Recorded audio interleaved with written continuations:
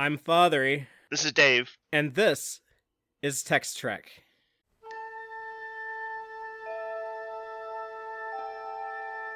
Engage.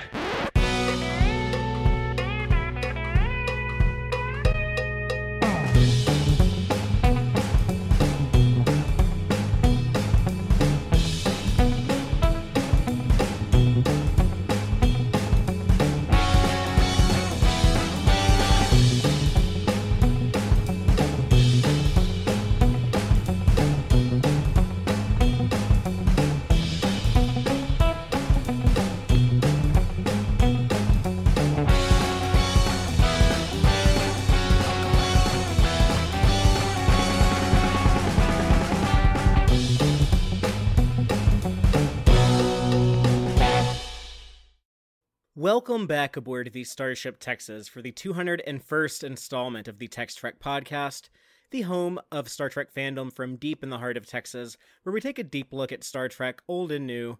And tonight we're talking about Star Trek Deep Space Nine Season 5. This is our second of 3 podcast episodes focused on Season 5 of DS9. So we're going to be specifically discussing kind of the middle 9 episodes out of the 26 episode season. So that's going to be Season 5, Episode 10, Rapture, all the way up to Season 5, Episode 18, Business as Usual. Yeah, we'll start with the Messiah and end with arms-dealing genocidal Quark. Yes, yeah. Yeah, we'll see Sisko become the Kwisatz Haderach and then end with Quark weighing 28 million lives. Yeah, we finally find his limit. So it's gonna be a lot of fun stuff to talk about. There's some good episodes in between. We're gonna have a baby Kirayoshi be born. We're gonna have the really cool 2-parter of the Purgatory's Shadow and Inferno's Flame 2-parter. I always forget which one is first, but it's Purgatory's Shadow is first. When we're trying to blow up a sun, that's Inferno's Light. That's the way to remember it. And for me, at least so far, I feel like what is probably Worf's most amazing sort of physical martial act that he's ever done. Yeah, this ain't TNG Worf who gets his ass kicked in 4 seconds. This is DS9 Worf. So, before we start unpacking these episodes, though, just a little bit of housekeeping. First and foremost, big thank you to all of our patrons out there. We really appreciate everyone who chips in over on the Patreon. It means a lot to us. So, thank you, Starfleet Boy, Cake is Eternal, Gay Clevin Lundstrom, Crazy Dutchy, Joanne Robertson, Quark's Bar, and our anonymous supporters. We will be doing a patron watch-along. If you're checking us out live on Friday, it'll be tomorrow on Saturday. We do one every month. We're watching Trials and Tribulations. Had a lot of fun, doing the Amok Time watch-along a month ago, so we're going to continue to do this. If you come into the Patreon as low as $2 a month, we have some different tiers, but we want to have a $2 a month option to make it really affordable. If you come in at any tier, you get into the watch-alongs, and there's also some additional perks. So check those out if you're interested in joining and being a part of those watch-alongs. Also, just want to remind everyone that Star Trek Las Vegas is coming up in late August. I think it starts the 24th, and then it runs through that weekend. I will be there in Las Vegas, so if anyone wants to see me, that's where you can find me. That's also when we're going to have the premiere of Star Trek Lower Decks, and so we'll be covering Lower Decks starting. The premiere is on the 25th, so we'll have a stream on the day following on that Friday, and then release, wherever you get your podcast, per usual. Even though I'll be on the road in Vegas, I'll have the mobile emitter set up, so we'll still get the show out. Hell yeah. And then, next week we'll be wrapping up DS9 Season 5, and then I don't know what's going to happen between next week in Vegas. We might come up with some fun stuff. We'll see, but still working on that. But yeah, so DS9 Season 5, Rapture through Business as Usual. Let's just go ahead and get started with Rapture. Yeah. So this episode was written by teleplay by Hans Beimler and story by L.J. Strom and directed by Jonathan West. A shock Sisko receives when the holosuite system shorts gives him psychic insight to a lost Bajoran city. That was kind of a tongue twister. But you know what I was thinking as I was watching this is that what happens to him is somewhere between a very vivid mushroom trip where everything is hyper real and Richard Dreyfuss in Close Encounters. Driven to learn. Yeah, he's got that little nod in there where he's playing with his food. Mm-hmm. But yeah, this is also the debut of the black and gray uniforms on DS9. Yeah. which I think kind of they work really well on these backgrounds and stuff. It's not like on Discovery when they changed their uniforms to those gray ones and didn't really match the sets.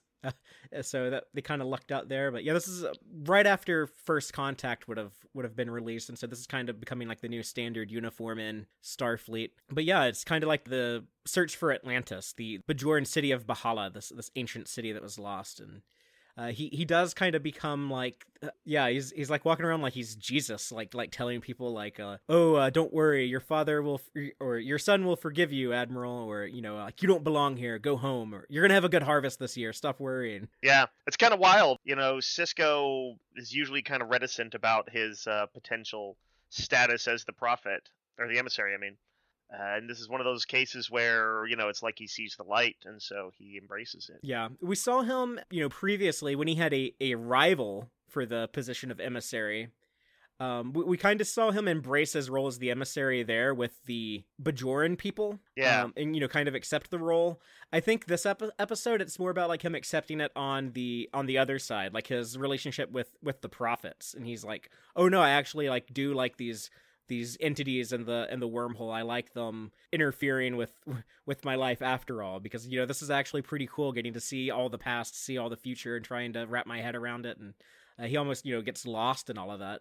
Well, I'm a skeptical guy at heart, but one thing that it's never find myself really able to argue against is personal experience, and that's kind of what this episode is all about. He is simply seeing things at a level that other people cannot, and it's like it drops the Paul Atreides on him. Yeah, so if you've seen Dune, or if you've read the books, I should say, I guess the movies haven't really gotten into this stuff too much. I guess it dabbles with it a little bit, but it's weird, how close he is with Jake and how we know that relationship is like the most important thing to him, but he was still he was willing to like sacrifice himself to these visions. I think that's when like he's like really kind of drowning in it when we saw in the Visitor when he was like he knows what would happen to Jake without him. Right. Yeah. Cyril Lofton gave another really strong performance in this one. I think his fear about losing his dad to this is just fantastic, and also like Avery Brooks, that kind of anguished quality he has over how close he came, which is still that sort of messianic zeal. They're just great performances from both those characters. Father, like just in general, did you like this episode? Were you enjoying watching Sisko surrender to this? Yeah, I think this is a fun one because it, especially like knowing what comes later in the show, it sets up a lot of things, and some things kind of make sense, like why Sisko might be so susceptible to these visions and stuff. But it sounds like a phenomenon that's been known to happen on Bajor. They have the Pa Timfar, and there's a science fiction explanation for all of it. But kind of the cool thing, this episode, it kind of does get into like the faith versus science stuff. We see different perspectives, so no matter where you fall on the spectrum, I think you see like a character voicing that opinion. We have like Kira, just like she literally believes that these wormhole aliens are the gods of her people, and they listen to her prayers, and like she's just literally a true believer. Worf is a guy who he just believes in like the value of faith. He says as long as the captain's faith is strong, that's what gives him strength. He'll survive if he believes he will survive. So he's kind of more of just like just faith in general is just a good idea. It's a necessity. And then you have Dax, who's like, I just keep an open mind, and I'm the science officer, and I think all like these weird possibilities are cool, and like maybe we should kind of explore and dabble with it. And then you have O'Brien, who's like no, this is all just too weird, too freaky, too dangerous. I just want Julian to be taking care of him.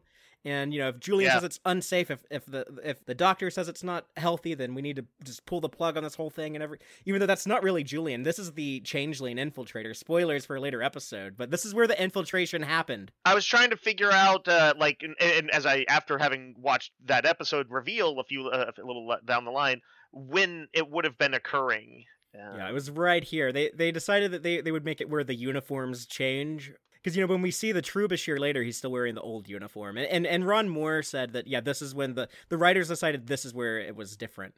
Now, the actor, Alexander Siddig, didn't know until a few episodes later, so he's not playing them any different, but canonically, this is the changeling. That's interesting. I guess that, a few episodes later, O'Brien mentions him being a little bit different, and God, it's at the beginning of one of those later episodes when somebody. Oh, I know. It's when Garrick says, "You've changed since I first met you," and it's like I was like, "Oh yeah, he just thinks he's grown," and he has. He has. That's the thing. He has changed as a person, but we didn't know that he had recently quite literally been swapped. But there is some foreshadowing. It makes sense that the Dominion would be like, yeah, this guy can see the future. That's probably not good because we have plans, so we do need to like take this away from him. But he sees like a swarm of locusts that shows up and goes to Cardassia instead of Bajor.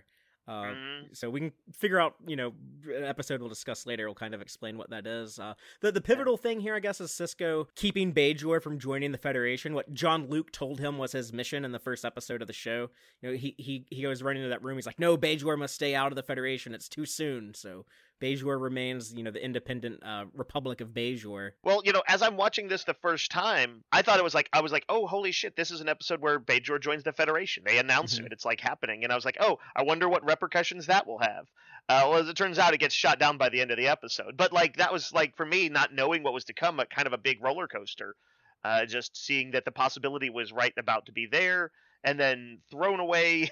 I kind of felt like the Admiral at that point, or is it the Admiral? Is he an Admiral? Admiral Watley. He called DS9 a spinning bicycle wheel. Yeah, where I was like, could you go and handle that shit, Sisko, because you're threatening like something really important here. But now, like, Starfleet's hands are tied because they're like, well, shit, we can't, like, fire Sisko and take his commission away and move him off of this post because then we'll probably lose Bajor forever, so. Right. It is one of the dangers of dealing with messianic figures, It's like, it's all sort of well and good when they, when it's sort of helping out your own self-interests, and then if it turns against you, you don't know, those tides may be uncontrollable. That's really getting into the Dune novels there.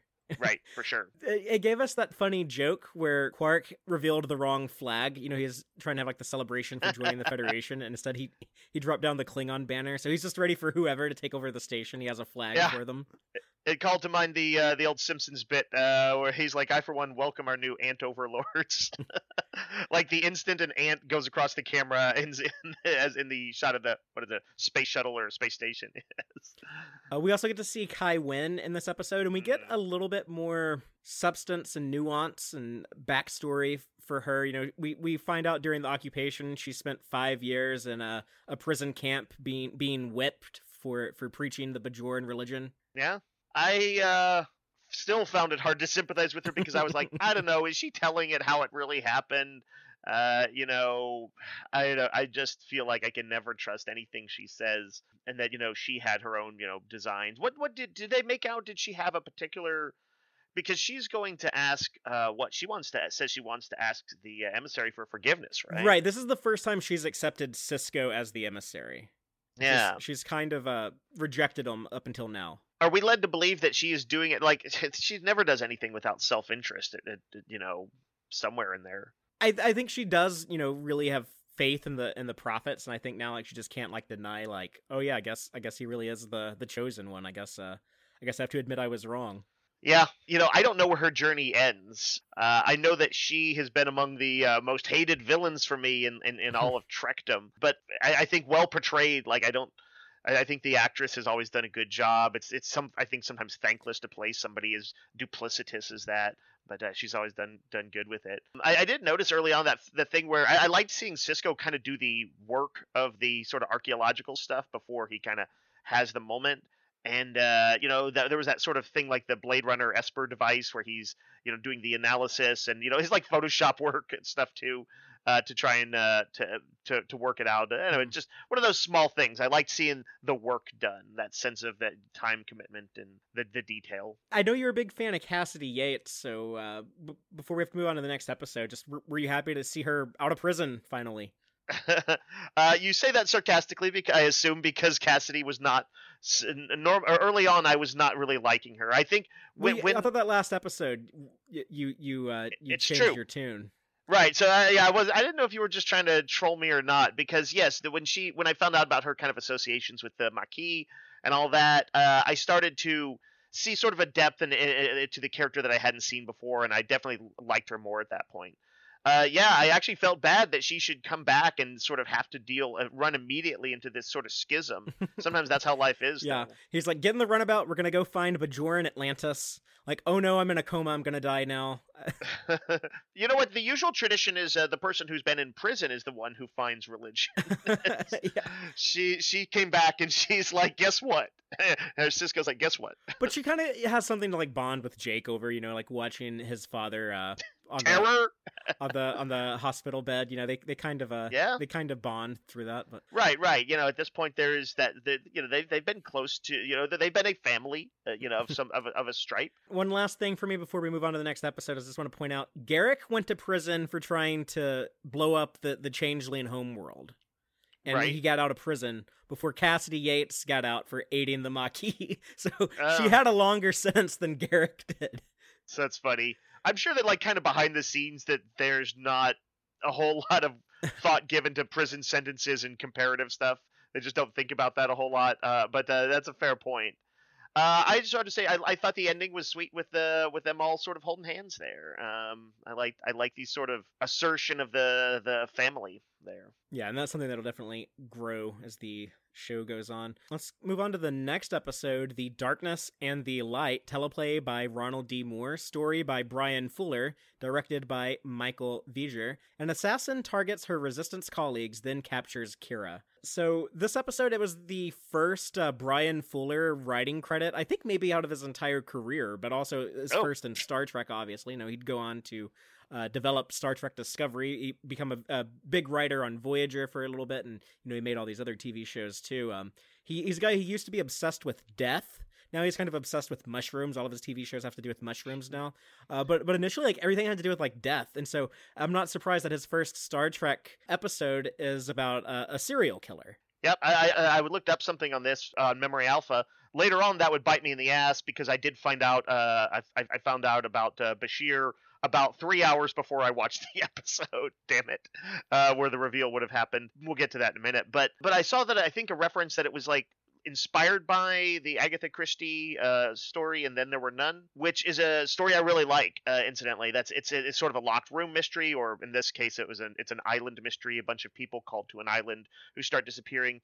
Now, that's not quite actually how this plays out. It's if it's inspired by it, it's very much the episode is its own thing, but it's a format I like. The trying to figure out a killer who seems one step ahead of everything. Yeah, it's a pretty common, story structure, but it was fun to see here.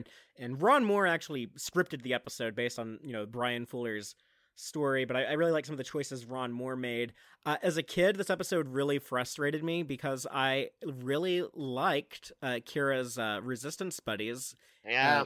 Pharrell and Lupaza, and I thought it was so shitty. They're like, oh cool, they showed up, I like them, and then immediately after that they're dead. Yeah, it kind of sucks because in some ways, it almost could have been, they could have killed off No Names, right? They could have been some other people she had worked with, but it does have more impact because of that. And I feel like the episode has sort of like it amps up the dramatic quotient on it. It's pretty creepy. The messages and stuff that are mentioned. That's one.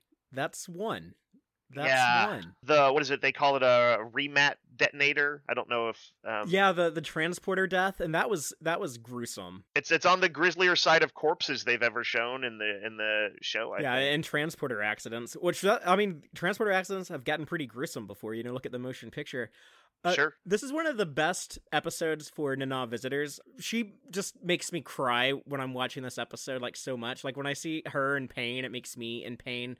The whole story about the woman who died in the transporter, Trenton Fala, just like her story, like, she was always like so scared and so terrified. She just cleaned the offices in the Cardassian building and was always scared they were gonna catch her. And I think she was the bravest one out of all of us. And you actually like see like a tear roll off of Nana Visitor's face onto the bio bed when she's talking to Odo about having to go through all this. And she's clearly able to summon that kind of emotion, and she is one of my favorite characters in the show. Whenever she gets these kind of emotional scenes, they tend to, luckily they are built around strong writing. Like, I'd regret it if the actress was doing so much work and it wasn't something I really cared about. But like, she gets a lot of good scenes Yeah, I was fully on board at this one. It's also like kind of she gets to do something cool, which is I'm sure somewhat unusual. That as while she is pregnant, she gets to kick some ass.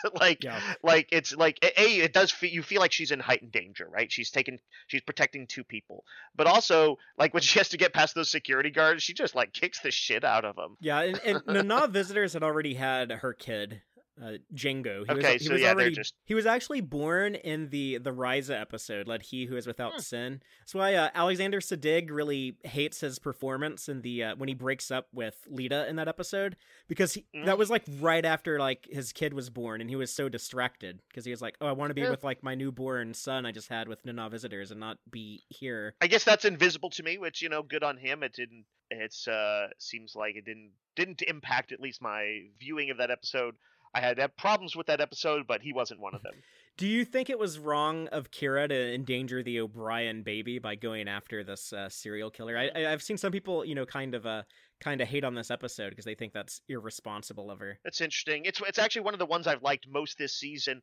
I think, arguably, yes, that's a reasonable read of it.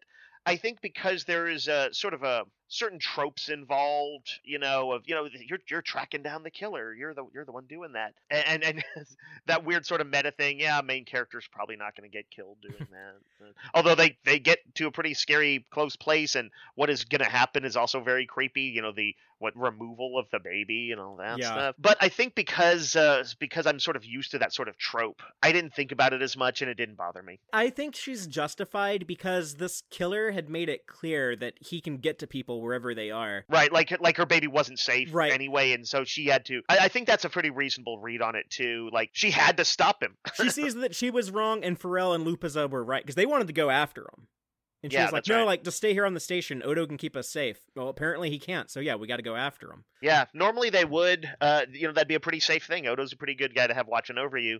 But throughout this season, and it's a general Deep Space Nine trope, the bad guys are very effective. Whether it's or antagonists, I should say. I don't know if they're always even bad guys, but like Eddington is super effective. Changelings super effective. This particular Vengeance Seeker, very effective. Salaran Prin, he cleaned uniforms for Gul Parak, who murdered Bajorans for not displaying the Cardassian flag. Ron Moore said that he took particular pride, though, in writing this episode because he wanted to make sure that Kira wouldn't be kind of wishy-washy. Like, yes, we all did bad things during the war, and I'm sorry that, this happened to you, and but no, she doesn't do any of that. She just says like fuck you. You were part of the occupation. I'm sorry that we had to blow y'all up, but we were going to do what we had to do to get free. She says you were a legit target. Yeah, you were a legit target. Yeah, I like that too. That's one of the reasons why this is going to be an episode that continues to stand out for me, and it'll stay in my memory, is that she was unrepentant on that. And that guy, I liked seeing her kind of again do the work of tracking him down. He's a creepy dude, and I know, that's what I wanted to mention in the that first season episode. It's a great episode, Duet, but I had some issues with Kira's kind of ability to forgive at that point. I didn't quite buy it. I was like, not that doesn't seem who she is. This seemed like who she is. Yeah. Well, I think if this guy was actually trying to like hold Cardassia responsible for their war crimes, she would be singing a different tune. But he's not. He's trying to have revenge. So yeah, she's gonna send him to the cemetery, and she does. So right, and yet the guy, of course, he's not portrayed. He is portrayed as pretty deranged. The way he talks, like in a third person, like narrator style about her doom and stuff like that. He's off his rocker. But it's not as if I don't have any sympathy for him. I'm not I'm not a Bajoran who quite feels it the way Kira does, and I'm like, oh man, that's like kids died. I think they said kids died, right? When the bombing she did. Yeah, that dude's family, I guess, was in the building. Yeah. If you think about it, how could she possibly have avoided that? They were occupying her world. That they brought families with them is on the Cardassians. There's another cool thing in here with Nog actually helping to track down the killer and stuff, and helping figure out these voice messages. They're actually using Kira's voice, but he was using like his Ferengi ears, so it's kind of cool to see it. We'll see more of it. A few episodes down the line, we see Ferengi super hearing. I liked it. It was kind of cool to remember the some physiological differences between the different aliens. A lot of people are Ferengi could just be kind of greedy humans sometimes, and it's nice to be reminded that they actually are a little biologically different. And I guess the other thing I like in this episode, speaking of Ferengi, is when Worf quoted a rule of acquisition to Jadzia, Yep. about treat those in debt to you like family, exploit them. And she's like, how do you know the rules of acquisition? And Worf says, I'm a graduate of Starfleet Academy. I know many things. It's like, yeah, Worf went to college. He's not an idiot. Right. Yeah, sometimes writers forget that. I also liked their banter there, and that it was kind of about something a little bit lighter. I was like, it's helping clear the anti-sex Worf from Risa from that episode. The jealous, prudish Worf. Yeah. Yeah, I was happy to see that kind of gone. But yeah, this was actually one of my favorite episodes of the season so far. Cool. Yeah, no, I think it doesn't get enough praise. I think it's a really great episode. But there's so many great ones in DS9. I think some of the real gems like this kind of get buried. But somehow yeah, they jump out for me a little bit more when they're Kira related, and a lot of the Dominion War and Bajoran occupation stories tend to be really good. Well, let's move on to season 5, episode 12, The Begotten, written by Renee Echeverria and directed by Jesus Salvador Trevino. Deep Space Nine celebrates the birth of the O'Brien baby as Odo and Dr. Mora struggle to save the life of a changeling infant. So this is Odo gets his groove back. Right. These are all exciting things for me. I didn't know that was going to happen. This episode itself is a little bit it's kind of both hit and miss for me. But I was excited by that ending. I didn't actually guess that was going to be the case. I don't know, I think I've told you, I don't, with mysteries and big arcs, I don't tend to think a whole lot ahead. I'm usually pretty in the moment, and I knew something could potentially develop out of it, maybe with the changelings, but I expected it might be more about the nature of the way he relates to them, possible changelings in the future that are not so don't have the attitudes of the Dominion. But yeah, I didn't expect that he would be getting his changeling status back. Yeah, it was cool seeing him basically take this inanimate object, like this puddle of goo. I know inanimate's not a good way of describing it. It's actually very animated. But taking what looks to us as just like an object, it's just like some liquid, and like having these conversations and stuff with it. I think that's like a pretty cool performance from Renee, and I also really enjoy him patching things up with Dr. Mora, kind of, understanding him a little bit more. Mora kind of apologizing, and Odo kind of being more sympathetic. It's something I definitely appreciate more now as an adult than as a kid. But yeah, it's something that I think a lot of us, kind of go through. As the older you get, the more you understand your parents. It's cliche to say that, but it is true. And there's also, kind of a joy in fostering a young life or something like that Odo, Sure. probably never expected to have. And then it's cool to see Odo happy in celebration mode when he's getting drunk in Quarks, Those were my favorite scenes were mostly about Odo and the child. And I thought his performance was great in a lot of these moments. And that it actually kind of had me thinking about more like the broader concepts of science fiction, and some people who don't, there's like some people out there who just don't do science fiction. Yeah. And it's not as if there aren't enough great stories out there in the world that that's you're not going to die if you don't watch sci-fi. But I'm like, man, if you can't like see the sort of the beauty of this, how you can have an actor doing something that seems like it should be absurd. He is talking to this bowl of essentially kind of gelatin, but like injecting as much intensity and emotion into it as any Shakespearean actor holding Horatio's skull. Yeah, well, Horatio is who he's talking to. The skull is the other guy. But yeah. Yes, that scene in the Gravedigger scene in Hamlet. Like, yes, we all should be able to understand that actors can like bring almost anything, any amount of emotion and convincingness to a situation. And this is a perfect example of sci-fi doing an amazing job of it. Doing something universal with something so seemingly esoteric as a gelatinous alien form. What I didn't love was trying to, I don't know, I guess represent the spare the rod, spoil the child perspective. I thought it was a little repetitious that, Odo's kind of indictments of him, while valid, were, I just kind of heard them a lot in the episode. And then, yeah, I didn't love the notion of trying to, I don't know, I guess sort of find this middle ground between a guy who I felt like represented like, giving kids a whooping and the, Odo as the, I guess, touchy-feely parent is what he would be considered in the 90s. I don't know if Mora needed the voice that he did. And I don't know if Mora was I thought maybe as apologetic as I would have liked for him to have been. What about the B story with Kira's birth? I was anxious for Kira because I was like, stop that arguing, you pieces of shit. But I also cracked up at like, I loved when what's his name arrived late. Is it Shakar? Shakar, yeah. When he arrived late and like O'Brien does his little gong angrily at him, it's like dong, like kind of gives him this glare. And overall, I liked that they showed that though. I was glad that everybody got to kind of have their to chill out and see the birth. So yeah, overall, like I liked it all right, but yeah, I thought it was maybe like slightly too broad comedy to have this sort of the bickering, O'Brien and Shakar. Next time you're gonna have a baby, leave my girlfriend out of it. Yeah. Not cool, bro. Not cool. It does make sense that like I guess like the head of state of the entire planet would be busy and probably running late and stuff. But it's interesting to me.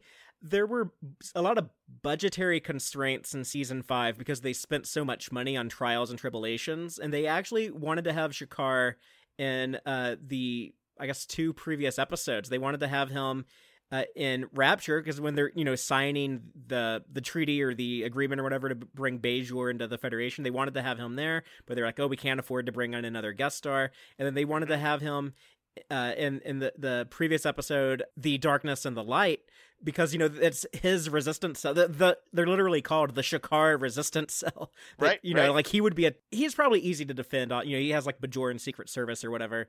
But you think that would at least come up within the episode. So, but no, instead they use him here to be like the comic relief in the baby episode about Odo and Kira both losing their babies.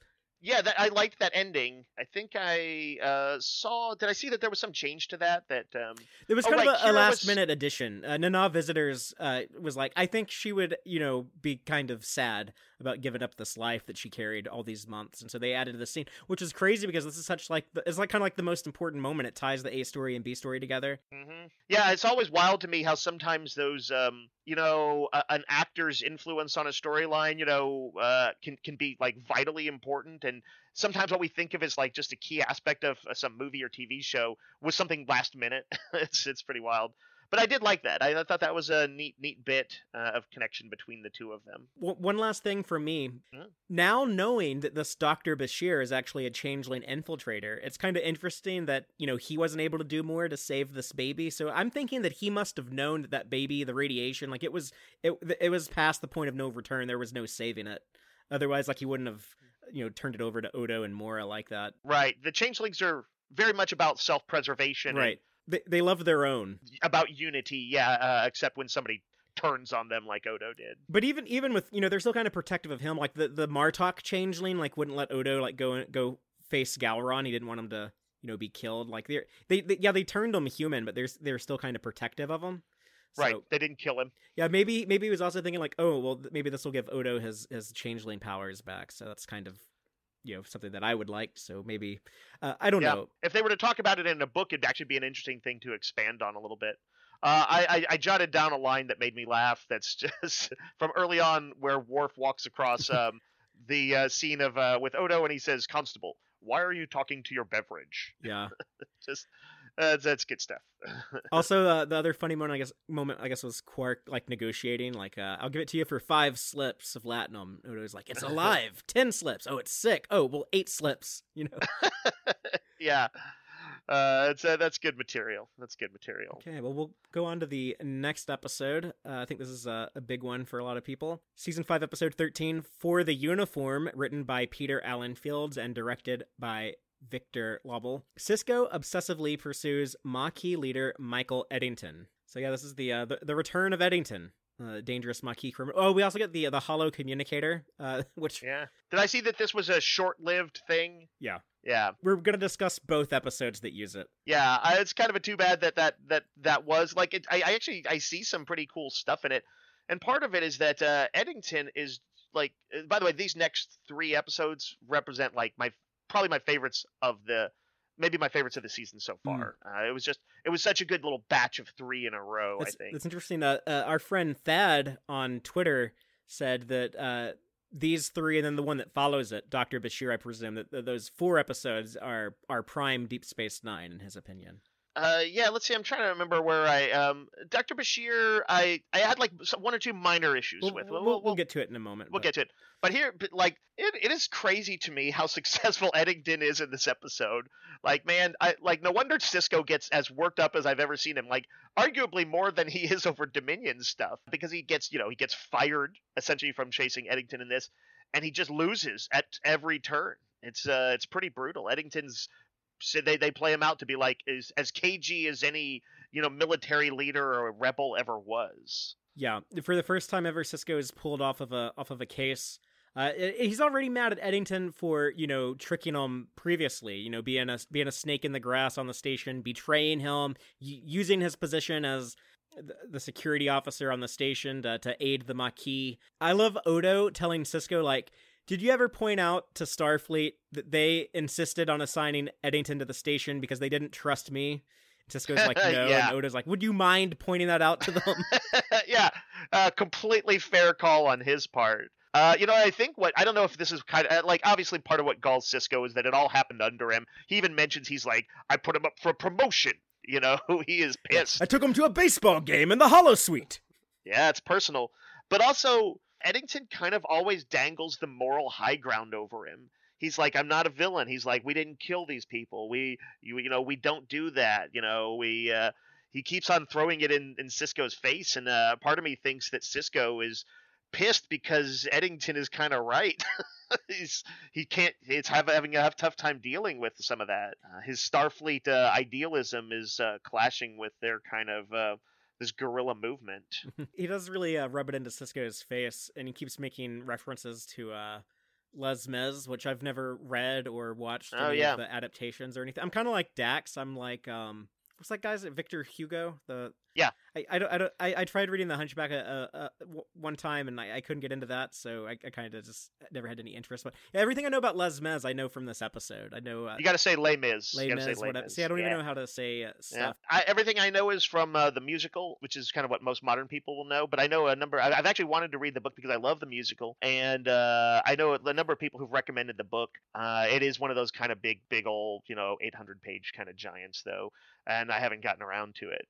But yeah, it's a portrayal of a sort of hypocritical, cruel police officer desperately in pursuit of a guy who's very, very much wrongly accused. It's literally he stole bread to feed his family kind of thing. And seeing that, the police inspector Javert will it's like he self-destructs because, for all that he wants this guy to be a villain, he's not.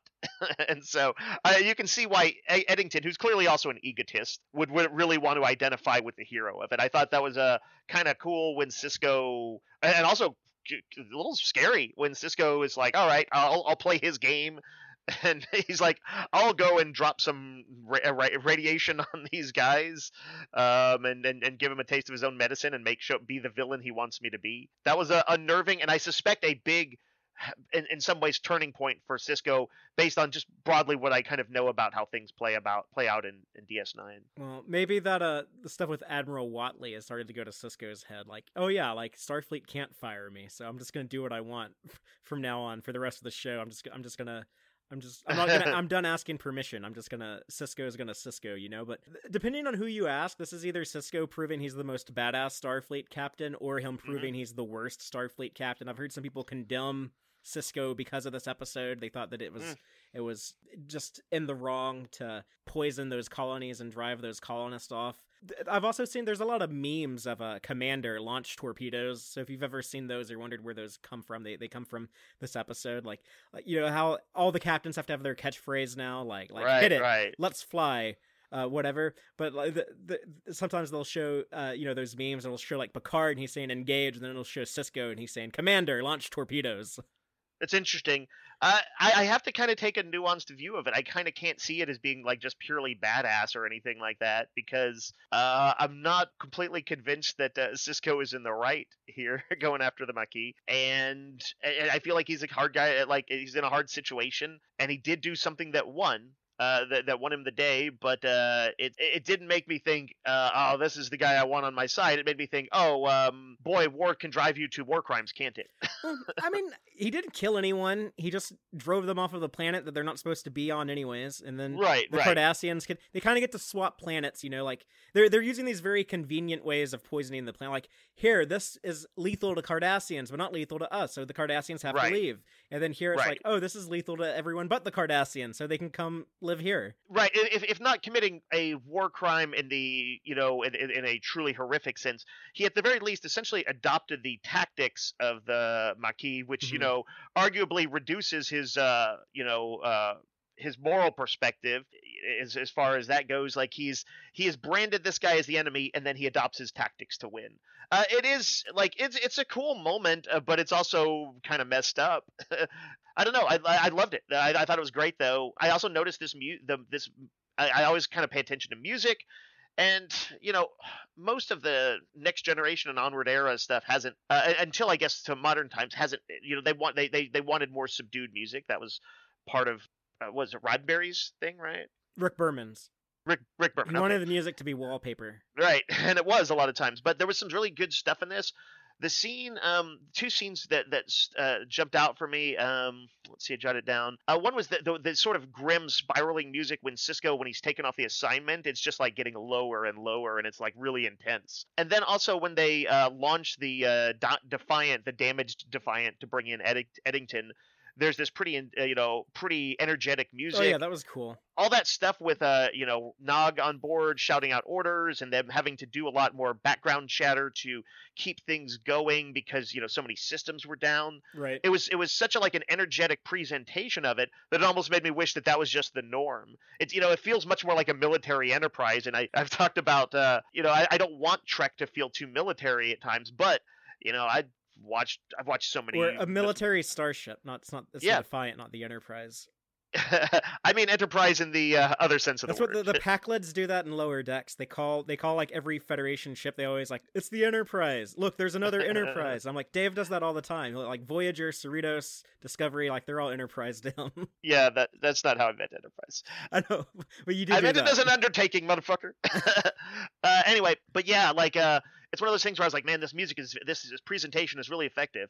It is both cool and also kind of not what I want in Starfleet, but it felt right for that moment. Well, yeah, they had to be like a more primitive ship. Half their systems were down. So yeah, and it's funny because they do that and they're all geared up and like, let's go kick some ass, and then Eddington kicks their ass again. It's so embarrassing when your ship has to get towed back to the station. Yeah. But then Captain Sanders on his ship, the Malinche, like they get their ass kicked by Eddington too. So it's kind of like, see, he's not that easy to deal with. So. I looked up that name Malinche to see if it had any special meaning. Do you know about this, Father Reed? Yeah, it's Aztec Indians. Yeah, it's related to a woman who I think she was like an Aztec woman who became the lover of Cortez. Yes. At a quick glance, it looked like she had is broadly considered in some places to have sold traitor. out the Aztecs. Yeah, she's a traitor, and I just thought that was an interesting. I was like, maybe Starfleet's not their best naming choice there. Well, maybe there's like another cool Malinche at some point between now and the 24th century. Maybe so. Although I think they meant it more, to probably reflect maybe at least a little bit poorly on the guy who takes the job from Sisko, or the moral ambiguity of this episode. I think it was just kind of talking about Eddington as like the traitor. Yeah, I suppose so. Although it's interesting that it wasn't his ship though.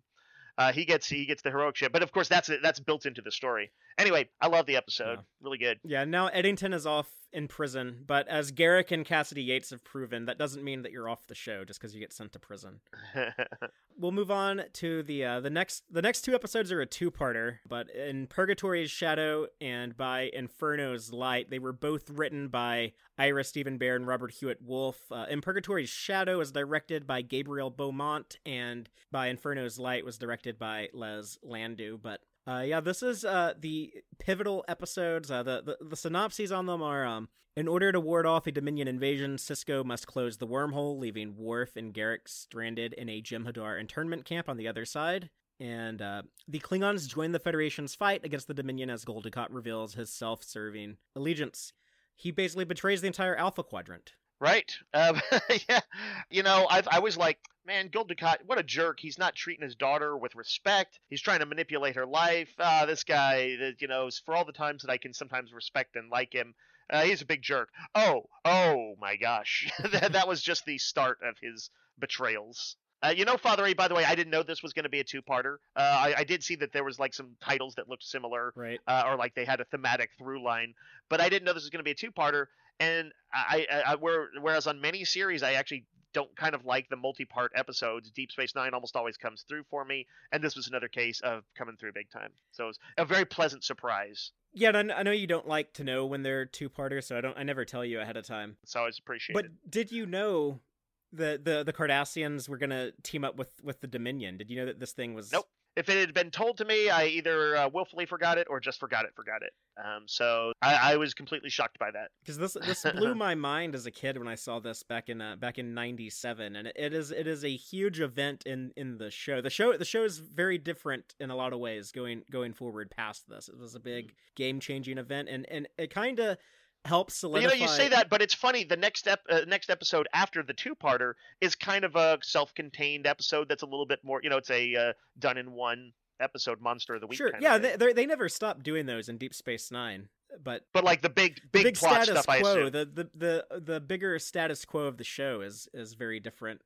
Now with the Dominion having a presence within the Alpha Quadrant. It's another case of like me thinking like, I like one of the things I like best about Deep Space Nine is the sort of the level of sort of intelligence on the part of the antagonists, and that's always included Dukat. The notion that, like him selling them out, it's one of those things where I like it because you look back and you say it makes sense.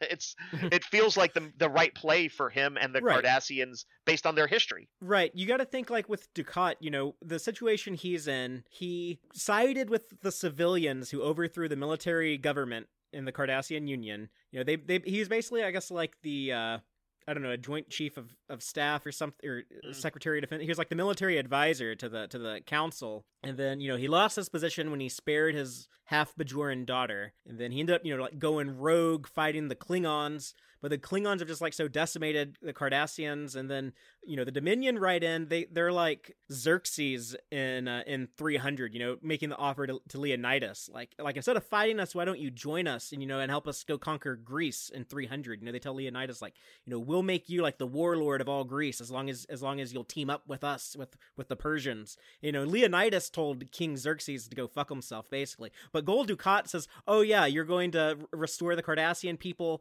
get all of our territory back. You're going to put me like back on the throne. Yeah, sign me up. I'll totally make this deal with the devil.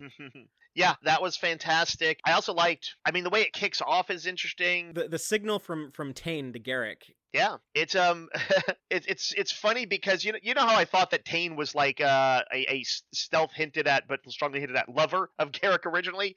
It's funny how many things still work that way in the dialogue if you want it to. Yes, I know it's his dad. It's creepy, but it's like that sort of sense of loss of somebody who was close to you almost works as if it was a lover too. Anyway, but bigger point is, there's so much stuff going on. There's stuff with Ziyal, who I didn't love her being close to Garrick, but I do. The portrayal of it is good. Garrick, that actor, is Andrew Robinson. That's funny. I love the way that they play that because Garrick seems like so like not interested in a romantic relationship with her, where she's just like. Yeah. You're like the only other Cardassian dude ever, so in my life, so I'm really attracted to you. Yeah. Do you buy into it? Do you buy his interest in her? Because he doesn't have interest in her. But he promises her that he's going to come back. That's a pretty. He doesn't have a romantic. He doesn't have a romantic. He cares about her as like this, and maybe because I know things from like future episodes, but like sure. He's not like. He doesn't see her as like a romantic. Does he have more of a paternal sort of protectiveness to her? Yeah, I think he's just kind of as a friend or as just some.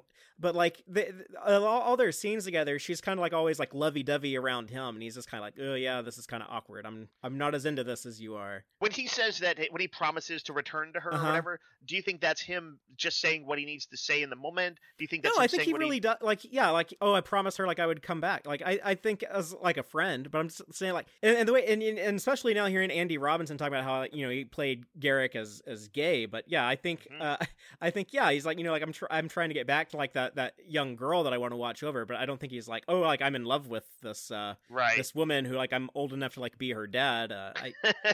That's one of those weird things too. There, this is the final recasting of Zial, by the way. This actor they have playing her now, they actually keep her through the rest of the show. She'll be on board. So, yes. Incidentally, speaking of Garrick, I want to compliment his trolling of Worf about wanting to join Starfleet. That was just cruel and funny. You know he's joking when he's like, perhaps I should just enter Starfleet as a commander. Tell them that you would love to serve under me. That was like when Worf knew he was joking. But yeah, he goes on this mission with Worf, so it's kind of cool putting the two of them together. The changeling Bashir tries to stop him at the beginning of the episode, which makes sense. You know, the changeling wouldn't want him nosing around in the Gamma Quadrant when they're about to send their ships over. What about the internment camp? Let's talk about like the stuff there. We have some prisoners. I have to quick say, by the way, it's just a cool visual. I thought the asteroid base looked neat every time they showed it. We get more world building. We kind of get to see more like Dominion culture and Jem'Hadar culture. You know, they have like their fighting pit. Like this is what they do when like they're just standing around bored guarding a prison. Is they study their enemies and they fight them. And you get to see Worf be like Rocky and just, you know, like he won't go down. He keeps fighting. He fights all the Jem'Hadar all the way up to like the Jem'Hadar first. Yeah, to the big boss. Yeah, and I love like the big like boss fight with them where the guy is like you know, I refuse to kill him. I can fight him, but I can't break him. And so like that Jem'Hadar, like just Worf fought so valiantly that like he changed how that guy his worldview. Yeah, it sparked like this shred of decency in this Jem'Hadar's heart. I loved it. And then you see the Dominion reaction to that. The Dominion reaction to that when the Vorta's like, okay, shoot them both. Yeah, and that guy's you know, Worf luckily got beamed out kind of conveniently, but it was it's a little bit of one of those last minute saves for a show that's oftentimes was more like Game of Thrones in the sense that we don't do last minute escapes until like the last season of Game of Thrones, in which case they did do some last minute escapes. But anyway, I loved it because Worf made a point. He's like, the Dominion don't fight with honor or whatever. They don't have any sense of honor about who they are. And the notion that and by the way, Michael Dorn did a great job portraying both Worf's, you know, exhaustion and the kind of the pain he was dealing with, as well as his utter implacability, his, you know, that he would go ahead and die. But there's a point where Worf is like, he is actually, I think, I take that back. He gets pissed at like the Klingons kind of code a little bit too, when he says, what is the point of any of this if it isn't getting us off the ship or off the prison? But yes, he does, like the big arc is that that this Dominion commander is like, wow, I've changed how I think about him. We also get the introduction to real Martok. This is not a changeling. He's always been a changeling before. This is the first time we have the real dude. And he is just one of the coolest Klingons, in my opinion. I really loved this as a kid because I was so into like Worf and, you know, Klingon stuff and having to see Worf fight. But I was like, oh, like this Martok dude is really cool too. He's friendlier than a lot of Klingons. You know, they come off as like kind of abrasive. But he's like, you're talking about like Tane and Garrick. I guess he's kind of, you know, like finding like these comrades in prison. He's like, yes, Cardassians are clever people, aren't they? And then, you know, like, yeah, he has compliments for him and compliments for Worf. Yeah. He's like, he's like, they're gonna write songs about I'm gonna commission a song, and there'll be a verse for you, Dr. Bashir, the healer who mended the warrior's wound. So so yeah, he's a cool dude. I love the ending. He's gonna stay on the station, so we have another Klingon on the station now with Martok. Yeah. There's a permanent Klingon presence on the station as of now. Yep, I liked all that stuff. Those Deep Space Nine's big reveals tend to always be very satisfying to me. And by the way, like for that second episode, I'm a big one of my, you know, favorite kind of, I call it a guy movie because that's kind of just how I thought about it at the time. It's just a good movie, but it is kind of a guy movie. The Great Escape. I love prison break stories, and you know, there wasn't quite a prison break, but it's a version of it where they're trying to send a signal and just buy time and, you know, do all this stuff. And I love like Shawshank Redemption and Escape from Alcatraz, stuff like that. So yeah, that was it was a winner of a trope to build the story around for me. Yeah, and they kind of all have to do stuff. You know, Garrick having to deal with his claustrophobia, which comes up again is his claustrophobia. That's not just like a one-time thing. That's interesting. I thought it might be a one-time thing. Yeah, Bashir, not only having to do like cool doctor stuff, but also like when they're fighting the guards, the way that Bashir like cuts that one Jem'Hadar's tube, that Ketracel white tube, is like, oh look, like the doctor did like the calculated, surgical precision strike. That's kind of cool. Tane almost admitting his love for it. He can't bring himself to do it. All he can say is like, I was proud of you that day that you kept getting on the riding hound. I was very proud of you that day. Apparently the only day they were ever father and son. Yeah, man. I like when Deep Space Nine is cruel, and that's a pretty cruel scene. It sort of redoubles, I guess, Garrick's energy for a moment, because isn't like afterwards I think he's like, we're getting out of here now or whatever. Yeah, like now that his business is done. But it was also a scene where I was like, man, that's kind of crushing. Is that like this was the opportunity for emotional catharsis and it's denied. But it's also what he threw was like the best he could at, on some level. I guess Garrick kind of appreciated that. Yeah, because this guy he's been like, the head of the KGB, the head of the CIA, whatever. Like all his life, like he denied himself, like he can't have any weaknesses, he can't have any vulnerabilities. Well, the last things he's requesting of Garrick isn't. It's like, did I get all my enemies? Is the revenge complete? Yeah, he's like, I somehow rewired this life support system into a communicator to contact the station to bring you here, just so my dying request could be for you to get revenge against the Dominion on my behalf. But Garrick agrees to it. I guess he says like, well, ask me as father to a son. Right. And but yeah, so it seems Garrick might have renewed interest. He's kind of always been very anti-Dominion, but perhaps especially now. All the prison stuff was cool, and the stuff with Bashir on the station, what he does to the station, this kind of confused me when I first saw this way back when. But there was an idea that if the Dominion were ever going to invade the Alpha Quadrant, it would be easy to prevent, because all DS9 had to do was shoot a tachyon beam or whatever at the wormhole. They could permanently collapse it. They could close the gateway permanently. But because of what the Bashir changed... Well, actually, didn't they say that they could probably reinstate it? That there was a way to make it reversible? I thought that they indicated that. That's why, by the way, when they were getting ready to do it, I thought they were gonna. I thought that was gonna be like a new status quo for a while. Yeah, instead they just lose that ability. It's like, oh, not only did we not close it, but we've made it permanently open. We'll never be able to close it now. Yeah, it's another one of those cases of showing how effective their enemies are. Yeah, and the way that they draw the Klingon Starfleet and Romulan fleets all to the Bajoran system, so that they were going to light the sun on Nova and wipe plot. them all out. Yeah. That's some pretty heavy duty planning. But generally, their heavy duty plans like that have been going pretty well. They've done their infiltration. They took over the Klingon Empire for a time. They've had a lot of big successes, I guess. The thing that kind of bugs me is when Kira and Dax are talking about how like you're not supposed to go to warp within a solar system, which was established in Star Trek: The Motion Picture. But then we see Star Trek ignore that and like do it all the time. So I'm like, this is the only time anyone I think ever adheres to that instead of ignoring it.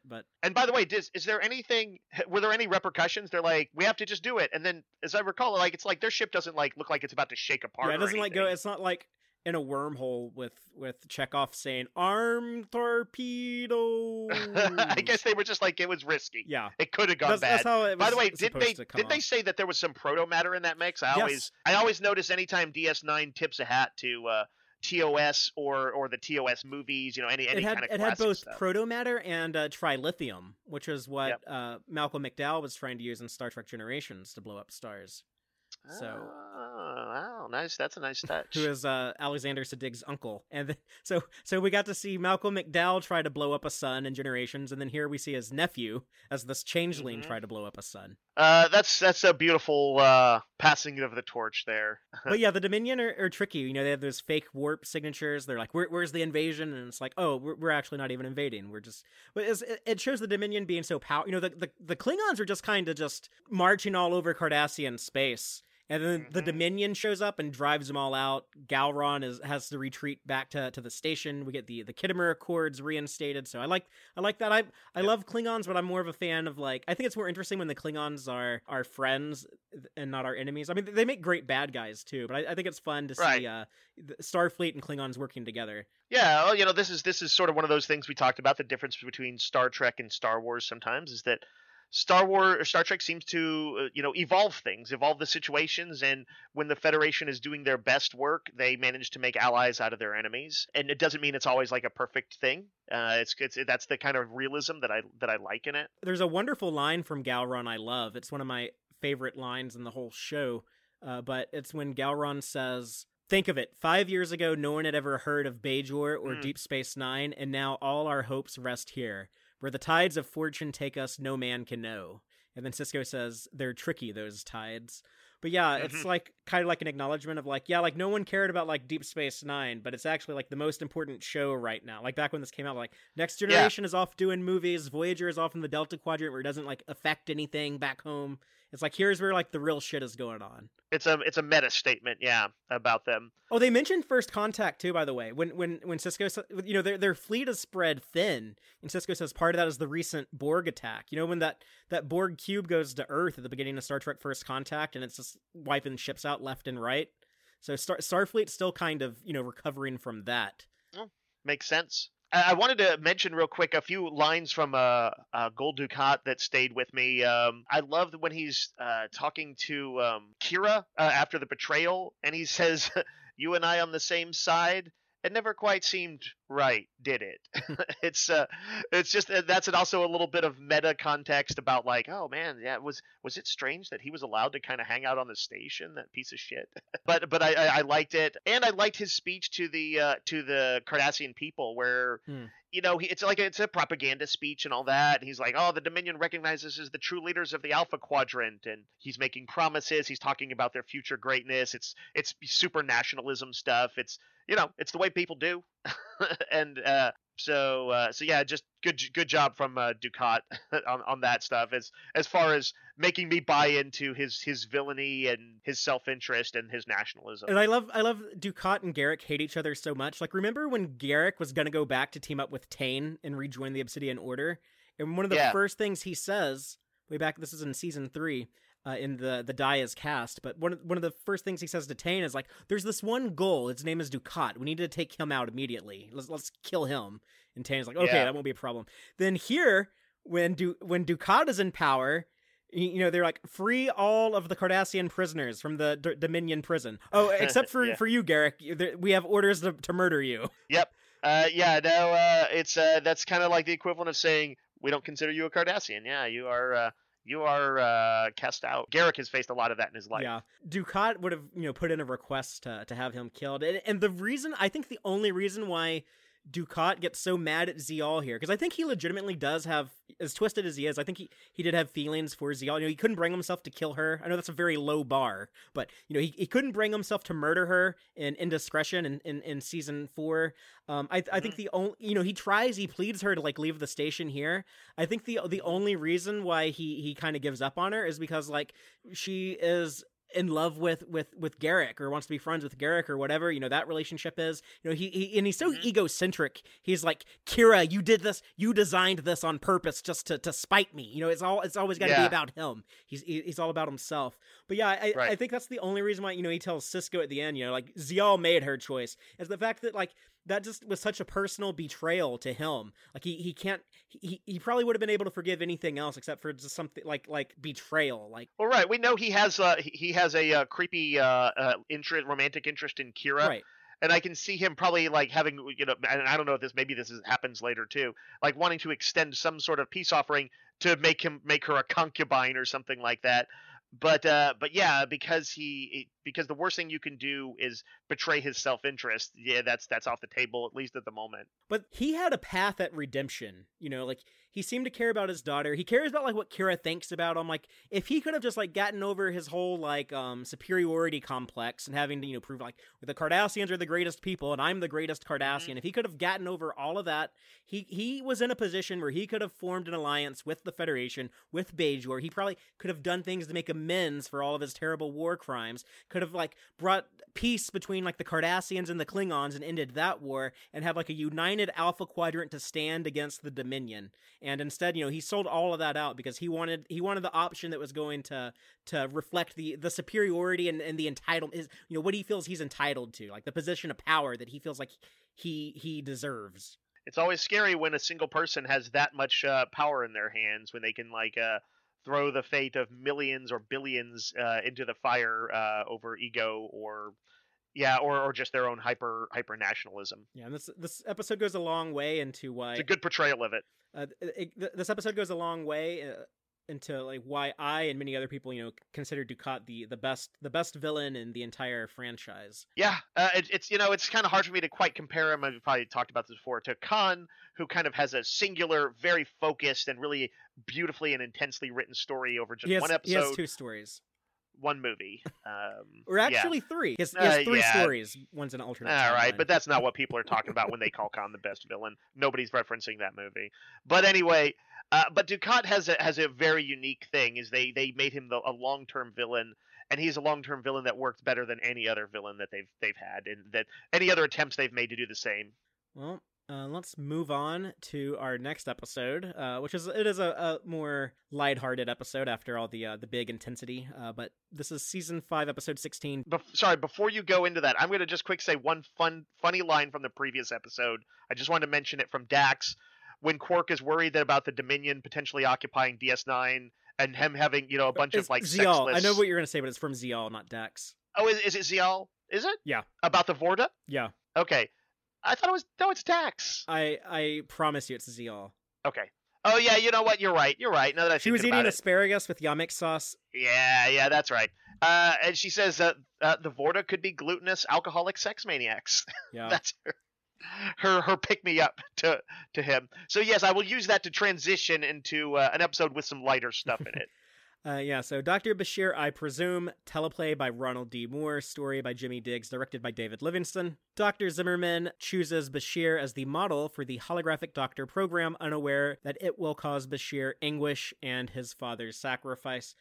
Dave, this is an episode that I was always scared would get spoiled for you. The reveal that Dr. Bashir, like Khan we were just talking about, is a genetically enhanced augment. I was so nervous that, like, during all the talk of La'an Noonien Singh on Strange New Worlds, people would make comparisons to Bashir.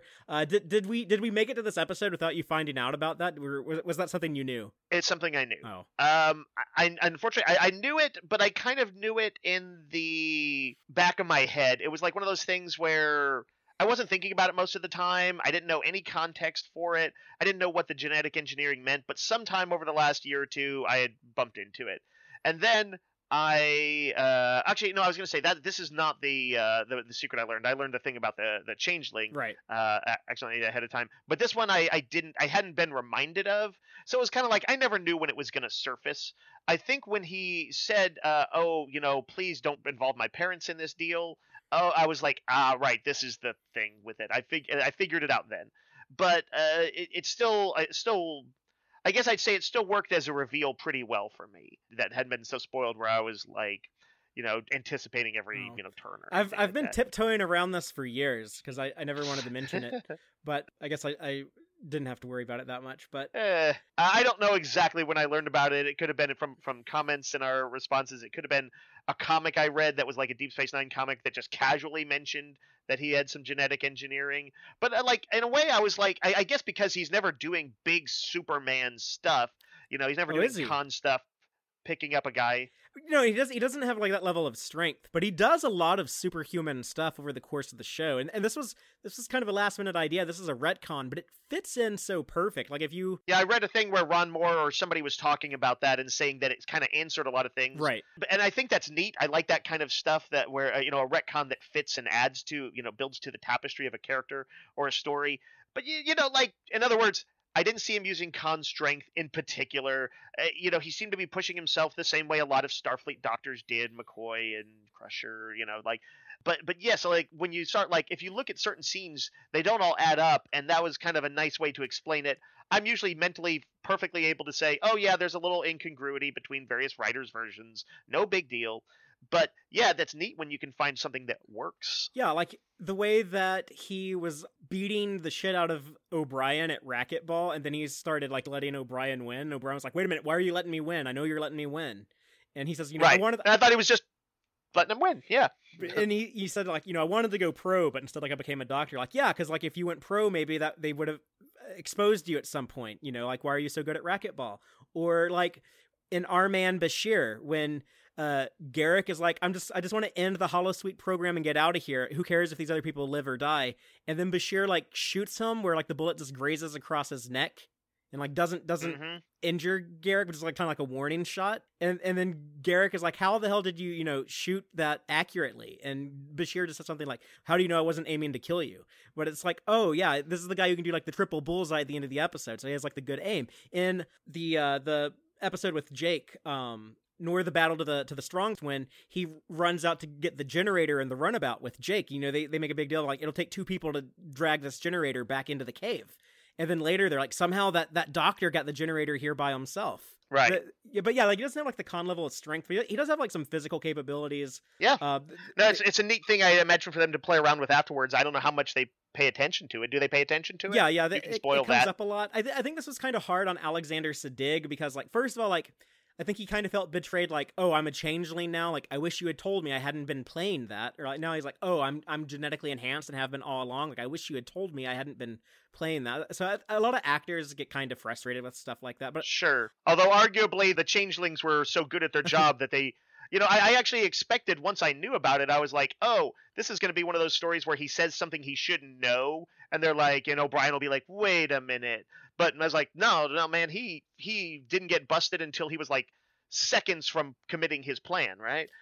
So yeah, like I get why Siddig would feel that way, of course. But yeah, the changelings were supposed to be really damn good at their job. The meat of this episode to me is like the stuff with his parents, especially his dad Richard, and like those conversations when they're yelling at each other. I kind of buy into all those characters' perspectives. Like I get Bashir being like, you just decided I was a failure. Like, maybe I could have had like a happy life. We were in the Federation after all. It's not like I would ever, have had to want for anything. All of my needs. This is sort of very relevant to questions that we have now. I mean, like I see these questions and debates going on, and especially in discussions about autism, just among other things. But like you could apply it to so many different things, and a question of how much Are you willing to work with that and say that is who that person is, and not, oh, this person needs to be fixed? Yeah, a lot of the things like his mom is saying, like, you don't understand like how guilty we felt. Like, did we not do enough for you? Is it something I did wrong during the pregnancy? Like, I have a uncle who has an autistic son who's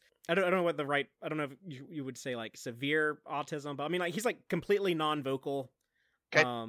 He's like very, very, very dependent. But I mean, like he's a happy kid. Like he's happier than, how old is he now? Like 15. He's happier than most 15-year-olds I know. So like, but I know like his parents always feel, they've put him on like a bunch of like weird diets and stuff, tried to like everything like help him, or like maybe like they even get into some weird pseudoscience stuff at times and have weird opinions on vaccines. But it all comes from like a concern of like our kid has all these like disadvantages. What can we do to let's put so much effort into doing everything we can to help him. But so I think about that when I watch this. What was interesting to me about this episode is as I'm watching it, it's the first time I've seen it, and I don't know that that's going to be the case until the end. Mostly you kind of find out negative things about his parents as it builds. And by the way, just a quick aside, I really like seeing Robert Picardo. Of course, he's always a fun shot in the arm. But I'm a little like, in some ways, I ended up a little like in the comments, Thomas Hill, who I think he was talking about this episode, said he liked but didn't love it. It struck me that this episode was like, I was never a big fan of the Lwaxana Troi episodes. Mm-hmm. She usually was more frustration than she was, a sympathetic character to me. She's a bit much. She's a bit much, with the occasional exception. This was an episode that felt more like what I kind of wanted her episodes to be, where there was this kind of cathartic release at the end. The parents were able to kind of ultimately do right by their kid and do the best they could, and be flawed, but try do this thing. And I didn't expect that was going to happen along the way. I thought this was going to be kind of an episode where maybe he made some grudging peace with them, but he was, it was going to be kind of like, no, those parents, man, they're a problem. Yeah. So I liked the ending quite a bit. It kind of turned the episode around for me. His dad is going to go to the New Zealand prison that we saw Tom Paris in the beginning of Star Trek Voyager. Is it really? Is it the same place? Yeah. I mean, I don't know how many penal colonies are in New Zealand in the 24th century. I would assume just the one. Oh, that's it. I really didn't pay attention to location or anything on that, but they've certainly had already done a few things. They'd mentioned the Badlands that would kick off Voyager, and I noticed that like Chakotay's ship is the Valjean, and so I was like, oh right, this completely ties in. It's a homage to Eddington's, kind of mythology. That's neat.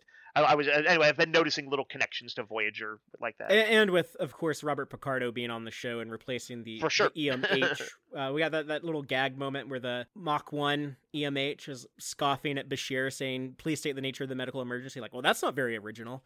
But they also show the holo communicator here. It's the last we see of it. They decided it just didn't work. You couldn't really tell if the person was there on the set, or if they were like beaming in. They couldn't make them if they were transparent, it would probably have gone a long way. Yeah, you have to show it like glitch out every now and then to remind you it's a hologram. They have the B story here though with Lita, and with Dr. Zimmerman pursuing her, and then of course her choosing Rom at the. I love that moment. The what's that noise? It's getting louder. What is this? And it's Rom going, "Wait!" as he's running to the docking ring. I have to say, like, unfortunately, this like I love Rom overall as a character, but like I thought this was a little too shticky for me. It kind of reminded me of like the frustration of watching. There was some old episode of Happy Days where I think I've even mentioned this before, where like Fonzie couldn't apologize; it just wasn't in him to do it, and he like literally couldn't make the words happen. And I felt like Rom's sort of difficulties, saying anything to Lita was a little. I feel like clunky like that. A bit more real. Like a lot of people have a hard time like taking that risk when you tell someone you're romantically interested in them. Right. It's pretty universal, that basic thing. It's only I think the portrayal was a little campy. How shitty is Quark though? Because Quark knows that Lita is into Rom. Lita said that on Risa. She's like, yeah, I'm breaking up with Julian, and I actually I want to hook up with your brother. So he knows, and he's still telling. He's like, you're wasting your time. Forget about her. Remember what happened with Nog's mother? Like, what a shitty asshole thing to do. It's true. I thought about this, of course, in this episode, and the final one we'll talk about is like Quark. They both want him to be a lovable and sometimes even bad guy with like skeevy dude with a heart of gold. And then they sometimes want to portray him as kind of unrepentantly shitty. And yeah, that's horrible. I mean, he was thinking about maybe possibly, rolling with killing millions in a few episodes. But yeah, like turning his back on his brother, that's really messed up. It is funny how we think about those things. I did crack up though when she's like, "Do you have something to say to me or whatever?" And he's like, "Bye." That's the delivery on that. Like she's great. Trying hard. Like when she's like, "Do I have any reason to remain on the station?" Like at that point, Lita, like you have the option to like ask him out on a date or something. Like you know. It's true. They were still a little bit into '90s tropes there. And honestly, that's where I think it falls a little bit apart. Is I think a lot of people when they have trouble like asking out a girl and like or you don't pick up on signals or whatever. I get it up until the point where it's like as obvious as she was being. I felt like, that's almost kind of too heavy-handed when she's like, "Gee, I just sure wish someone else would ask me out." Wink, wink. And I'm like, I mean, feel like you should get it. If anything else, she could do the junior high thing and go tell Chief O'Brien. Be like, "I really like your friend Rom. Will you tell him that I really like him?" Like, Yeah, do that I actually I would have kind of liked seeing O'Brien have to be forced into that role. I think that'd be pretty good. He'd be like, "Okay." Yeah, he's got his hands full with the baby. Yeah. But yeah, speaking of O'Brien, I like that little tag at the end of like, "Oh, well, how are we going to shoot darts now?" And it's like, "Oh, well, I'll throw from here and you'll throw from way back here. And if that doesn't work, we'll try a blindfold." Yeah, I like that they were able to adjust their hangout time to meet the new situation, and it wasn't like something where it's like, "Oh, I guess we can't hang out and do darts and stuff anymore." I'm like, yeah, that's good. Work with the new facts you learn about your friend. That's being a good bro. All right, well, let's move on to the next episode. We got two more to talk about real quick. This next one is Season 5, Episode 17, A Simple Investigation, written by Renee Echeverria and directed by John Kretschmer. Dave, I was thinking that you would really like this episode, but sometimes I call it wrong. Like, was I right or wrong? You're wrong. Okay. Let's see. So this is I'll read the synopsis, but it's hit me with it. Odo falls in love with a woman searching for information that ultimately will endanger her life and make their relationship impossible. Right. It's one of those episodes where I actually liked notable parts of it. I thought that sometimes when they kind of do the noir stuff that they're a little too on the nose. Like it felt like too much like she was playing him like in a traditional noir way. Even though they did have like some twists to come on that, but I also like some of the developments. I like Odo getting his moment. I like that they actually spent so much time showing them talking in bed and stuff like that. I like those kind of relatable moments and kind of it was kind of sweet.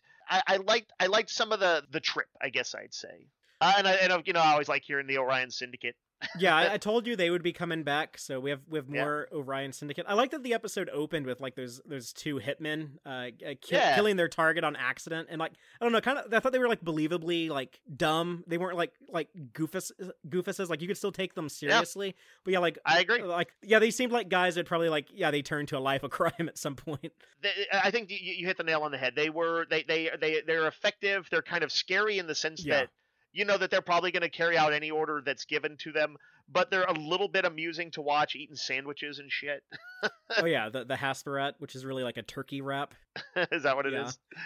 Yeah. I thought there was sometimes I did like the noir dialogue where she's like, oh, am I supposed to think you're doing this out of the goodness of your heart? And he's like, he kind of takes the literal, I don't have a heart. And she's like, you could have fooled me. And I was like, oh, that's kind of sweet. That's a good bit. And we get our James Bond holosuite program back very briefly when Odo has to go ask Julian Bashir for dating advice. He kicks Lady Wants Some More was the name of that Bond girl. But they kick her out of the limo. And yeah, I actually liked the attempting to line up the schedule for the holodeck and stuff like that. Couldn't help but remind me of role-playing game stuff. But I guess it's suppose adults trying to get together. Yeah, adults who play like D&D and other like role-playing game type things. It's hard to schedule. It's like a joke in that community. It's like it's impossible to schedule. Totally. And so I liked the portrayal of the mid-holodeck interruptions. I loved seeing O'Brien back as was it Falcon? Yeah, car trouble, Mr. Bashir. Oh, hi, Odo. Yeah, he was having some fun with it. After having him griping about it early on, like, do I have to play Falcon again? I want to be a good guy. And then it looked like he was having fun with it. But I thought you would like the Odo in bed stuff. Like I think it's really interesting, like seeing him kind of like exploring intimacy. You know, he had been reading about this when he was a Solid. He was like, okay, well, maybe I want to try my hand at romance. And then he gets re-changelinified. And he's like, oh, I guess I lost that opportunity, but it's like, oh no, I'm actually, I can still make love to this woman as a changeling. Let's experiment with that. And I don't know, I thought it was treated very, very maturely. It feels like very adult to me. And I also felt like I liked that the crew, although I don't like them kind of gossiping and spreading stuff around about him. But that was realistic, though. That felt real. I felt like they were doing a good job backing his play. And I liked, I don't know if it was this episode or previous one where Kira said, well, he's like, oh, love is for solids or whatever. And she's like, you're a solid 18 hours a day. I thought that was a really sweet thing. And yeah, I think this was one of their more mature portrayals of it. There was no gag really about it other than like when you hear his changeling sound as he's doing something below decks with her. You can't see what his other hand is doing. That's dirty, Deep Space Nine. Take that to the Vulcan love slave programs. But I like the scene with Kira when he's staring at his reflection in those cargo containers, and Kira's like, Odo, what are you doing? And he's like, well, this woman told me I have bedroom eyes. I'm trying to figure out if what she was talking about. And I like that she's like very encouraging. Yeah, absolutely. And it's interesting that the reflection thing comes up in the next episode too. Quark does that thing where he pauses to look at his own reflection. Yeah, he also has prophetic dreams like Sisko. That made me think of you because I know that you hate that. But I kind of liked the backstory, like this Orion dude Drame sounds like a real nasty piece of work. They make out they're just the way they talk about the Orion Syndicate makes them scarier than they had been. I don't know, ever. Even in the original Star Trek, they weren't made out to be that threatening. They don't bring them up that often. Yeah. It's sad to me that we don't get to see some Orions on Deep Space Nine, but they were trying their best just to build them up with backstory. Yeah, stuff. This is like Rick Berman was against those TOS aliens. He's like, I don't want to see a Tellarite. I don't want to see an Endorian. I don't want to see an Orion. Like you know what you can do? Like show a Bolian. How about we have like a blue Bolian? Like okay, you can have blue people but not green people for some reason. Okay, Rick. Until we get to Enterprise and they tried to make up for it. But yeah, the Idanian people, they were kind of just for this episode. They've never appeared in anything before or after this, but yeah, like the Idanian security, they were putting in like a lot of effort, send this woman in undercover like this dangerous mission to bring this dude down. And I buy into like that tragedy at the end. It's very hard in television to have a believable love story of like, oh, these two people will meet each other and fall in love over the course of 45 minutes. But I thought it was kind of especially, if you're young and naive like Odo, you kind of always fall hard for your first love. And because they portrayed their sort of post-coital scene as like, they portrayed it so well that I think they did a pretty convincing job. I thought it was going to be one of those, and this is where the episode also did kind of win me over in at least parts of, for sure. I thought it was going to be one of those where she just didn't have any memory of him whatsoever, and he would just be kind of like, I guess, I should never have even tried. And instead, it's like, no, there was a connection. Yeah, and she remembers the connection. I like that when that happens. He gets a little bit of, I guess, payoff at the end when she's like, she was real and you loved her, and in her own way, like in some weird way, like she loved you too. But sorry, I got a husband, got to go. You'll never see me again. Bye. Yeah. Well, for done in one episodes, that's sometimes what what you got to work with. So, like I said, I liked parts of the episode. I think it was just that some of the noir tropes just didn't quite grab me. The other little thing in here, I think this is probably the last thing I want to bring up, but the gag of Quark locking up the bar, closing time, shutting everything down, and then like Morn, he's like, oh shit, Morn is still in here. He's got like unlocked. He's like, Morn, get out of here, go home, we're closed. So we know that like Morn is in there at breakfast, right? When we would see Rom in there like getting his breakfast. So like he's just like, when does Morn go to work? He's just like in the bar from like opening time to closing time. Maybe he has a job. He's a courier. Oh, so okay. I don't know if he's like is that supposed to be like a truck driver or like. I wonder if he's a courier who's so good he can take just select jobs, or is he so bad that he's always late, always missing assignments? He's got money. I mean, Quark ain't gonna give him no free drinks, so he's making some latinum somehow. But yeah, speaking of making latinum. Shall we talk about our final episode of let's close it out of this week's podcast? That's going to be Season 5, Episode 18, Business as Usual. Written by Bradley Thompson and David Weddle. Directed by Sadig El-Fadil is how he's credited, but Alexander Sadig, or, whatever you want to refer to. People just call him Sid, so that's... Maybe we should just say that. But this episode, Quark becomes involved with his cousin Gayla's arms dealing business until a rare attack of conscience puts him in a bind. So we finally meet cousin Gayla. He has his own moon, and he tried to blow up Quark one time. Now we get to meet him. I wasn't sure, and I've become gun-shy about looking up stuff on Memory Alpha, if we were supposed to remember him from a previous episode. We'd never seen him in the flesh before, but he sold Quark that Ferengi shuttle that took them back in time. It actually had like a bomb on it. The one that took them to like 1947 or whatever? Oh, okay. Wait, why did it have a bomb? Because Gayla wanted to blow up Quark. Why do you want to blow up Quark? Like some bad business dealings in the past. Rivalry or... Yeah. Okay. I think here, he's being so nice to Quark, but he's trying to get out of the arms dealing business, and he needed someone to like take his place, and someone that, would that Hageth would appreciate. We get the scary dude Hageth. This actor, I did look him up. Yeah, he was one of the cops in A Clockwork Orange. I think he was a cop who's like arresting Alex. Oh, I knew him from Beverly Hills Cop as the bad guy. He was in that too. He beats up Eddie Murphy, and I'm like, oh, he's a scary person. I very distinctly remember him as a kid as being like, a lot of the, like, because Eddie Murphy's like such a kind of smart ass in that, and most of the people he runs into he can kind of outwit, and this guy is the scary dude he can't. Yeah, I mean, he's very like Anthony Hopkins type vibes to me, like that level of like sinister evil British dude who's kind of terrifying. Yep. Yep. Although in this, he kind of he straight up gets, by the way, a Joe Pesci moment. He does the Goodfellas thing of like trolling Quark that he's in trouble, that he's gonna get messed up, and then he's like, "I had you going" or whatever. And I'm like, he's a cruel bastard. All the food prepared for the Regent, who the Regent, by the way, played by another very impressive actor, Lawrence Tierney, who I mainly associate him as a gangster mobster type character, Joe in Reservoir Dogs. Correct. This guy was apparently a psychopath in real life, though.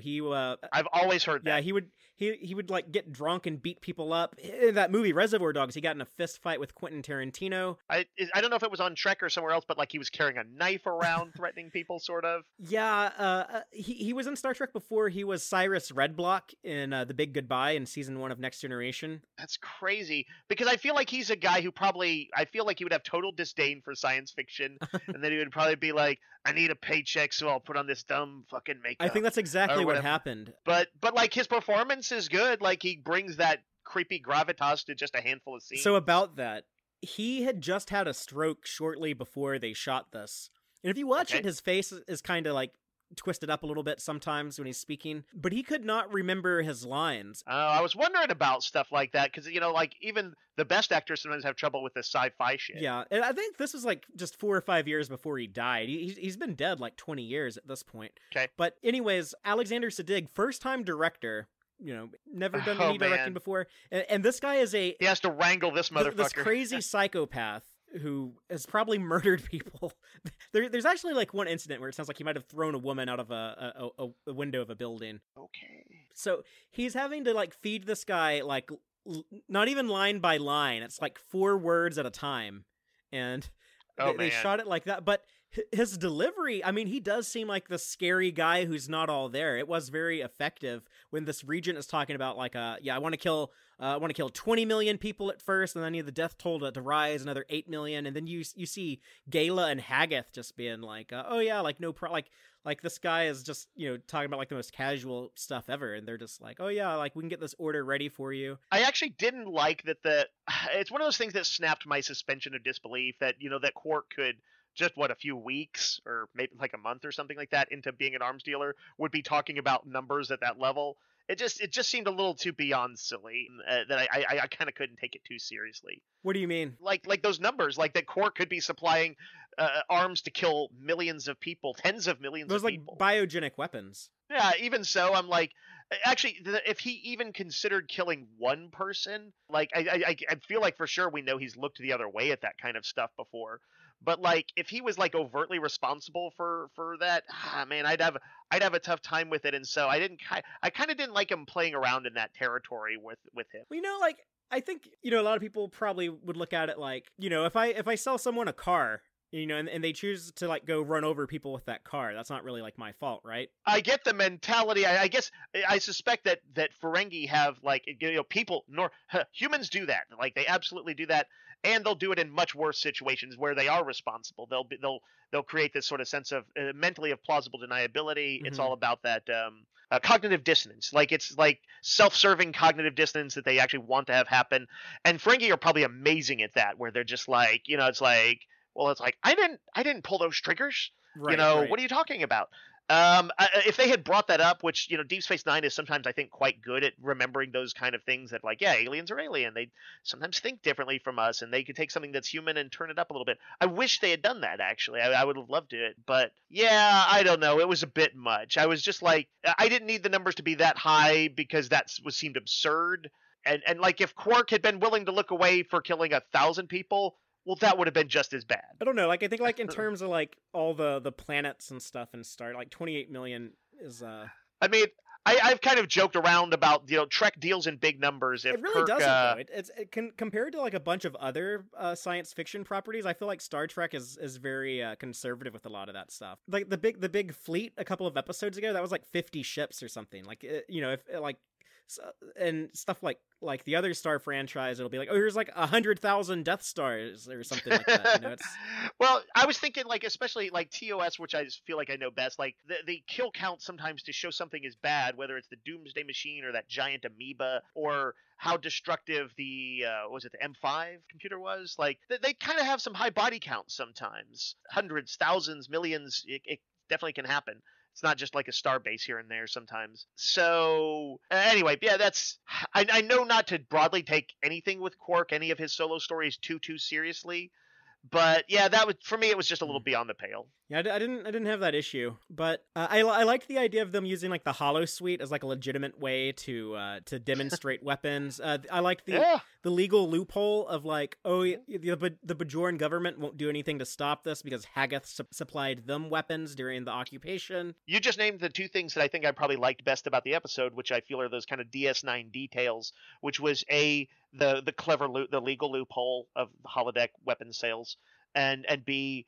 that the Bajorans were like, stay away from this guy. He kept us going during the, what do you call it, the occupation. Yeah, no, I love that stuff, and I would have liked more of it sprinkled around throughout it. I would have liked a little less farce and a little bit more seriousness. And the beginning of the episode reminds us, Quark is in incredible financial troubles. He can't do business with the Ferengi Alliance. He's blacklisted from them. Right. They took. I had kind of forgotten that. They took all of his assets. Yeah, he's got like those black banners in his bar. The Liquidator Brunt slapped up in there. I wish that this is, in the, especially for the 90s era, they still couldn't count on like people watching, binging seasons or anything.